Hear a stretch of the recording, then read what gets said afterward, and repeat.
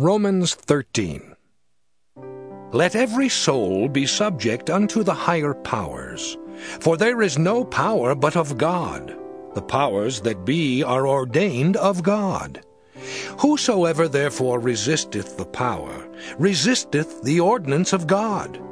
And they that resist shall receive to themselves damnation. For rulers are not a terror to good works, but to the evil. Wilt thou then not be afraid of the power? Do that which is good, and thou shalt have praise of the same.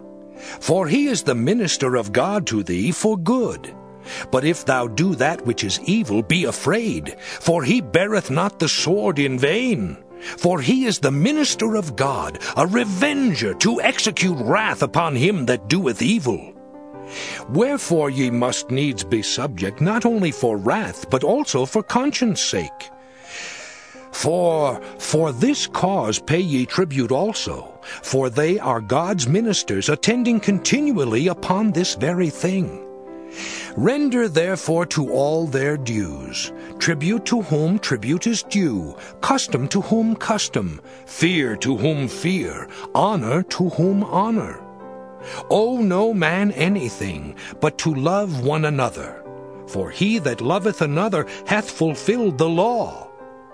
For this, Thou shalt not commit adultery, thou shalt not kill, thou shalt not steal, thou shalt not bear false witness, thou shalt not covet.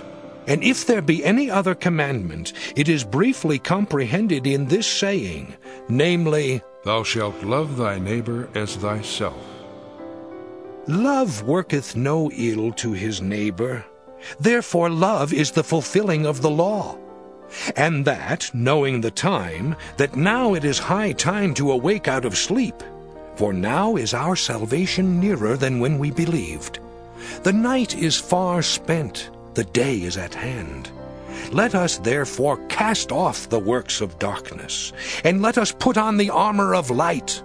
Let us walk honestly as in the day, not in rioting and drunkenness, not in chambering and wantonness, not in strife and envying. But put ye on the Lord Jesus Christ, and make not provision for the flesh to fulfill the lusts thereof.